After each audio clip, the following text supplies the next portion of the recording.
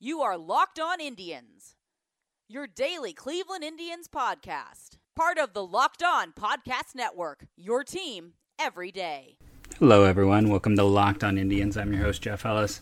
We're just going to dive in. There's a lot of news, old friend alerts and the like, trying to get us caught up on the weekend fully. We haven't even gotten to the ESPN third base. Eventually, maybe we'll get there. But let's just start diving into some of the news. So the Indians sent 3 more players off of roster to the minor league camp. David Hernandez, the recently added pitcher. Bo Taylor, the catcher, who's going to stay with the Indians for now, but he knows he has not made the final team. And Daniel Johnson. Daniel Johnson just got caught up in a numbers game with as well as Bradley Zimmer is playing. That takes him down to 34. I think one of those spots comes down to how healthy is Jordan Luplow. If he is healthy and ready to go, then Greg Allen probably starts off roster. If he is not, I think that Greg Allen stays up. I think that's one of those situations. We'll have to look at the bullpen and how that continues to develop. James Hoyt has been a little bit inconsistent. He might end up down. We'll see. But basically, they need to get 4 more guys off of the roster the way it is right now. One of the infielders, at least one of the pitchers, and likely one of the outfielders. I think we'll probably see 2 pitchers go, an infielder and an outfielder. So it just comes down to that game. You're looking at Allen or Luplow, and then I think you're probably looking at Chang or Arroyo, and then we'll look at that pitching staff and have to go from there. But it's getting close, and Thursday is when the season starts. You'll listen to this on Wednesday, so it needs to get close. But that is one bit of news. Last week I reported the signing of Yasiel Puig. Old friend alert. Turns out Yasiel Puig has COVID, so he did not sign with the Braves. So that is one less player to talk about in terms of former Indians. Still out there if he gets healthy. Some other former friend alert. Josh Tomlin and Yonder Alonso were both added to the Braves 40-man roster. Alonso is kind of the fallback for them in case Freeman doesn't recover as quickly as they hoped. And Tomlin pitched decent for them a year ago. I was kind of surprised to see that he wasn't on the roster. He's worth 1 win coming out of the pen. Continued to not walk anyone, continued to not miss bats, continued to give up a lot of home runs. But compared to, the spike he had in 2018, which was far and away his worst season as a major leaguer, he was solid. He wasn't great, but he was useful and appeared in 79 innings for Atlanta. So I was kind of surprised he wasn't already added to their staff.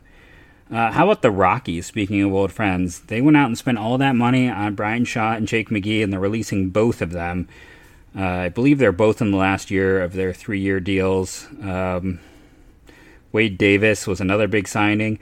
And it's kind of crazy, because when you think about the Rockies, they went out and spent all that money on those 3 guys. Then they let their best reliever, Adam Ottavino, walk instead of signing him. And Scott Oetberg, I believe is how you say his name, was their top reliever last year. He is hurt. So it's going to be interesting to see what the Rockies do this year. Bryan Shaw is a name to keep in mind. We know that Tito likes him. He's used to him. He has an affinity for Shaw. He really struggled against righties, and he actually pitched better at home than on the road. So we'll have to see what happens with Shaw. I would not be shocked, though, if after he clears, if Shaw ends up in Cleveland in some form or another, because of the connections, because of how much we know he was liked by Tito Francona, manager. Jules Chassin, let go by the Twins, another guy who spent some time with the Cleveland Indians. Anthony Swarzak, released by the Phillies. Indians guy, Walter Lockett, who the Indians had very briefly on their 40-man before they flipped him to the Mets last year for... I believe that's how they got Kevin P. was placed on the injured list. George Contos retires, who had been in the Indians minors for a time as a lefty. And while he is not a player who's played with the Indians, he is still a local guy. The Reds released Derek Dietrich. If you only paid attention to half the season a year ago, that might be amazing to you. He was awesome in the first half and then just imploded in the second half. I'm not sure there's a player who had a bigger disparity in terms of first and second half performance than Dietrich. He plays a lot of positions, doesn't play any of them well, doesn't play any of them average, plays them all badly. Makes it hard to figure out exactly what you would do with him if you're a team that signs him. But again, as the local kid, his grandfather was the return in the Norm Cash deal. I talked about that on the podcast. I believe he is an Ignatius kid. Every time he gets released, there's a push to add him, and it has been forever since we've had a Northeastern Ohioan play for the Indians. So we had to at least talk about that. Justin Grimm, another guy who spent some time in the Indians minors, was very good for the why am I blanking, for the Cubs, but was with the Indians. Was it last year that he was in the Indians minors? I feel like it was. I could be totally wrong on that. He's going to make the Brewers team this year out of camp. And then in terms of players opting out, we have to add another to the list. Colin McHugh, who had signed with the Red Sox for this year, is opting out of this season. There was also some thought that he wasn't fully healthy and he was going to miss some time already because of that. So he is sitting out. Then it gives the Red Sox one less guy who could potentially start for them. And that's kind of where we are on Indians-related stuff. We're in a situation where the Indians like to make us wait. A lot of other teams are kind of releasing their numbers, letting things start to filter out. You'll listen to this Wednesday morning. Maybe something will have come out by then. But as of now, that is what we know about the Indians. As stated, they're at 34. They will get down to 30 in preparation for Thursday's game.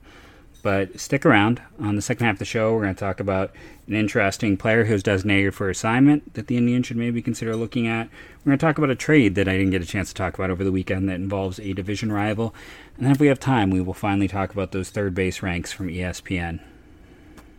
So let's talk about a pair of moves, as I mentioned before. The first one involves the Reds letting Scott, I always say his name wrong, Schebler, go. They wanted to keep Brooks Raley, who had pitched for the Cubs, and then I believe went to Korea. Gives him another left-handed arm. And Schebler had fallen behind. They went and added a lot of players in free agency, and he was behind guys like Orestes Aquino, Phil Irvin, Nick Senzel, who were kind of the other group behind just the Jess Winglers and the Shogo Akiyamas and the Nick Castillas. Schebler stands out because 2 years ago he hit 30 home runs, right? Might have been 3 years ago. I've always been a fan of his dating back to when he was a prospect with the Dodgers. He was never considered a top prospect. He was always a production over tools guy, and I always favor those types. The issue with Schebler just comes down to he doesn't have good on-base skills. He can club it. If you were worried about the fact that, he's playing Cincinnati, that's a hitter's park. His adjusted numbers, when you look, not even adjusted, just numbers, is actually better on the road than he was at home in terms of production. And he actually has pretty even right-handed or left-handed splits, which is useful to see. He's about average in both areas. He's not a great upgrade, and last year he was awful. He was absolutely atrocious. There was not a lot of reasons for any team to consider adding him based off of 2019. But if you're a team that needs an outfielder, might be worth trying to bring into camp. The Indians are not that team. For once, they're pretty loaded in outfield, nor do they need the right-handed bat that Schebler would be. As I stated, he actually hits righties pretty decently over his career. But we'll have to... I'm sorry, he's a left-handed bat. I messed that up. He's a left-handed bat. He throws right-handed. But he's, for once, the Indians, I wouldn't take a flyer. Like, normally I would advocate that, but still kind of a name to know. A few years ago, Schebler and Duvall were kind of central to that young, interesting core and pieces, and now here we are. Both are gone.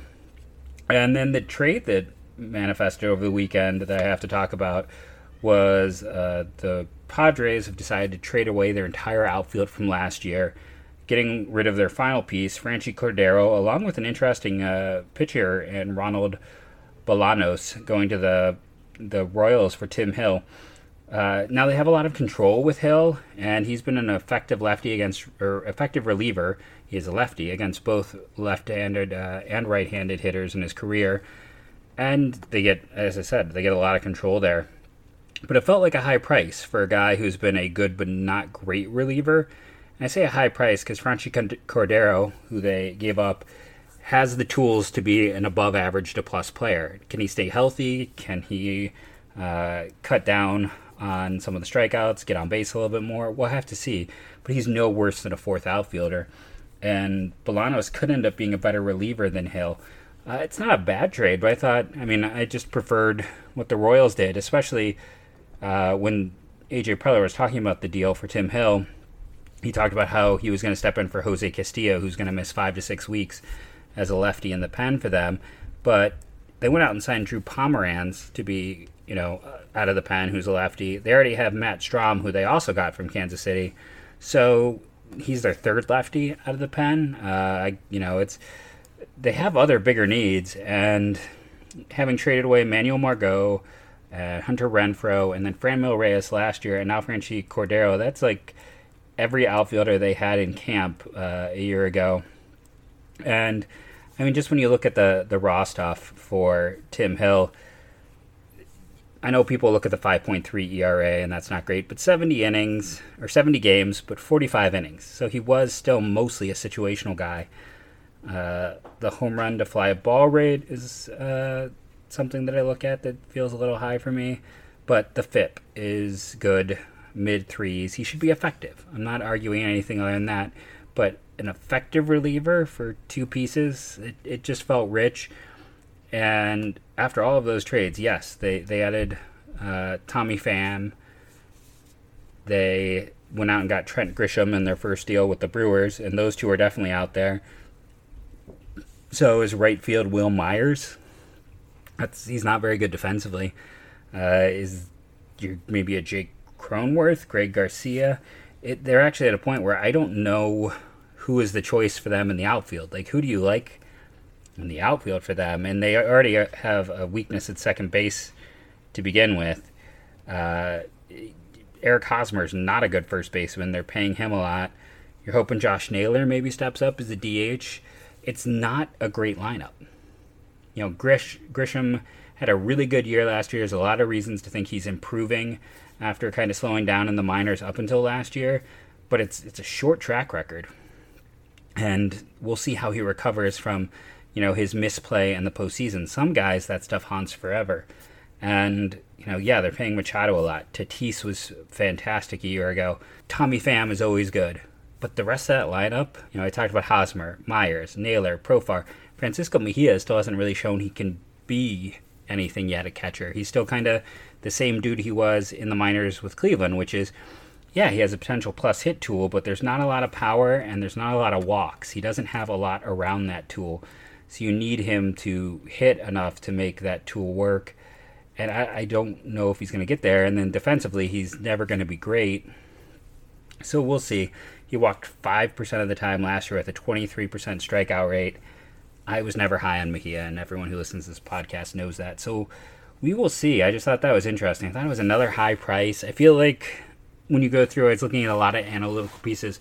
Preller has made a ton of deals, and almost every single one of them has been high. He's given up a lot of value, where it typically feels that he is overpaying, that he is the one giving up the highest amount of value in these deals. And I don't know if anyone can really get fired after a 60-game season. We'll have to see. We know the pressure is on Preller and that he could be replaced. I think it would be odd to fire anyone after this odd year. But maybe he's feeling that. But it'll be interesting to see because they still have so many interesting pitchers on that team and in those minors that are just on the cusp with Gore and Patino. I probably said his name wrong. Let's be honest. My pronunciation is always terrible. But Morjon, Taylor Trammell, maybe they're counting on getting to the majors and helping this year. Luis Campusano, we definitely saw his value kind of going up. So we'll see. It's an odd team making odd moves. The only other thing I could see is that Andres Munoz, who a lot of people were really big fans of, he's on the 45-day DL. He's going to be out for a while. And Jorge Mateo, who I liked that deal, that acquisition from the Athletics, another kind of under the radar deal. But the problem there is he tested positive for COVID, so it's going to be a while before he shows up to camp. But yeah, we are going to have to just kind of wait and see what it comes to with a lot of these teams. Everyone in that division is trying, right? Except for the Giants. The Diamondbacks are definitely trying. The Rockies still seem to be trying. The Padres, they're going to be trying. The Dodgers, probably your World Series favorite if I were to guess now and go look at the betting line. But that's just wanted to talk about that. Trades are always fun. It's always interesting to look at. The Padres are a team that come up when we discuss the idea of Lindor deals. Padres fans are very thirsty for Francisco Lindor. Let's just be honest there. They they want to make that move to kind of fire back after the Dodgers' big move this year. So let's talk about these third base ranks. That's what we have left. Let's finally get to this. So Jose Ramirez was rated 9th amongst first basemen. And the guys ahead of him, let's just start at 1 and go down. Bregman, Rendon, Arenado, Chapman. I don't think there's any debate that he could really, right now, in that group. Then you have Donaldson and Chris Bryant, Rafael Devers in Boston, and then Eugenio Suarez, who's with the Reds. And here's the thing, those guys are all really good. That's not a weak list. There's not anyone where I sit back and I go, it's so much so that I think I talked about Manny Machado wasn't even ranked. He doesn't make the top 10. I can't remember who was 10th, who was the last guy to make it. So why is Jose Ramirez 9th? And why do I still have Jose Ramirez concerns? He was awesome for part of last year, but the problem was that was part of last year. He was also not good for a large chunk of last year, and then he was hurt, and he came back, and remember his injury was a broken hamate bone. Those often zap power. He came back and did hit for power in his short time back last year, so maybe it won't affect him. And in spite of the up and down season, he was still good for 3.4 Baseball Reference WAR. If I go and pull up his splits, though, the month by month in 2019 and 2018, remember, did not end well. He was at almost like a full season of poor play. His that's first half, his OPS was a 652. 218 batting average, 308 on base, 344 slugging. Second half, 327 batting average, 365 on base, 732 slugging, 1.105 OPS. So he was night and day. He was well below average, and then he was one of the best bats in baseball. So what are we going to see? Which version is it going to be? We hope it's more the second one, and if it is the second one, then he probably needs to be higher on this list. I just don't know where you put him. One can make a case that Bregman is the favorite entering the year for the AL MVP. Rendon's probably a little high. I don't think he's actually worth that number 2 spot. I feel like that is some post-World Series inflation. Arenado, Chapman, Chapman's defense alone helps escalate him. Not to mention the power potential. We've seen what Arenado can do. I think you could probably argue Jose Ramirez for one of the top 4 spots. You can make an argument that when he was truly on, that he was better than Bregman. So we'll have to see. It's an odd placement just in regards that he could easily be higher, he could easily be lower, and you could make an argument for either case. You could talk about what he did in the second half and what he had done in previous years, or you could talk about the first half and the end of 2018 to say there are some concerns. I am curious to see if there is any sapping of the power after that hamate bone injury. Typically when those get broken, just like the way it's connected in your hand, it takes a full year to fully recover, so we'll have to pay attention to that. And, if everything works, he's going to be one of the, I think he's batting second in the Indians lineup. I talked about my concerns about Tito trying to spread around the switch hitters. Well, he said he's not. It's going to be the 4 switch hitters at the top of the lineup. So that's, Cesar, Lindor, J-Ram, and Santana. And I believe he already said Lindor is going to be 3, Santana 4, J-Ram 2.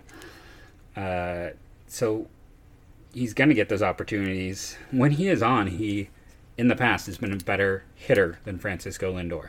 What he does in the box has made him the Indians' most dangerous hitter when they're both on. He has just such a complete game, better on-base skills, hits for higher average. May not have as much raw pop as Lindor, but other than that, he hasn't beaten most areas. Gets a little bit underrated because of what Lindor does, but Ramirez being 9th is interesting. He's a hard player to rank just because of, like I said, first half, well below average. Second half, well above average. Also interesting, hit better on the road last year. And if we were just looking at his splits, he did okay against lefties, but he was much better against righties. Not much, but he was better against righties, I should say. We're just going to see. He's one of my big question marks for this year. Maybe the biggest when it comes to the Indians outside of, the whole Lindor situation, just because which J-Ram are we going to get? We're going to get a more consistent one who doesn't have the peaks and the valleys? Are we going to get one who is more like the first half, more like the second half? What's up with this power? How is he going to, react when inevitably, Lindor, who I feel like he is friends with, gets traded. We're going to have to see. This is going to be an odd year for so many reasons. Jose Ramirez, he signed that extremely ridiculously team-friendly contract a few years ago to the Indians' benefit. If nothing else, that contract had to make it very easy for Lindor to be like, see, that is why you don't sign contracts. That is why you play to free agency and get paid as quickly as possible. Because now Ramirez is going to get paid, vastly underpaid for a few years with the Cleveland Indians. I want to thank everyone for listening. It's been a news and notes and all that fun stuff type of show. If we do get to a point where I have a day where there's not a ton to talk about, I will insert that interview that is promised between me and my father talking about baseball. Until then, by the time this is up and you listen to it, we're going to be at like a little over the 24-hour mark till baseball. That's exciting in and of itself. So, yeah, it's right on the horizon. We'll have, I am sure, some more roster things to talk about on tomorrow's show. But I've been Jeff Ellis. You've been a fantastic crowd as always. And remember, go Tribe.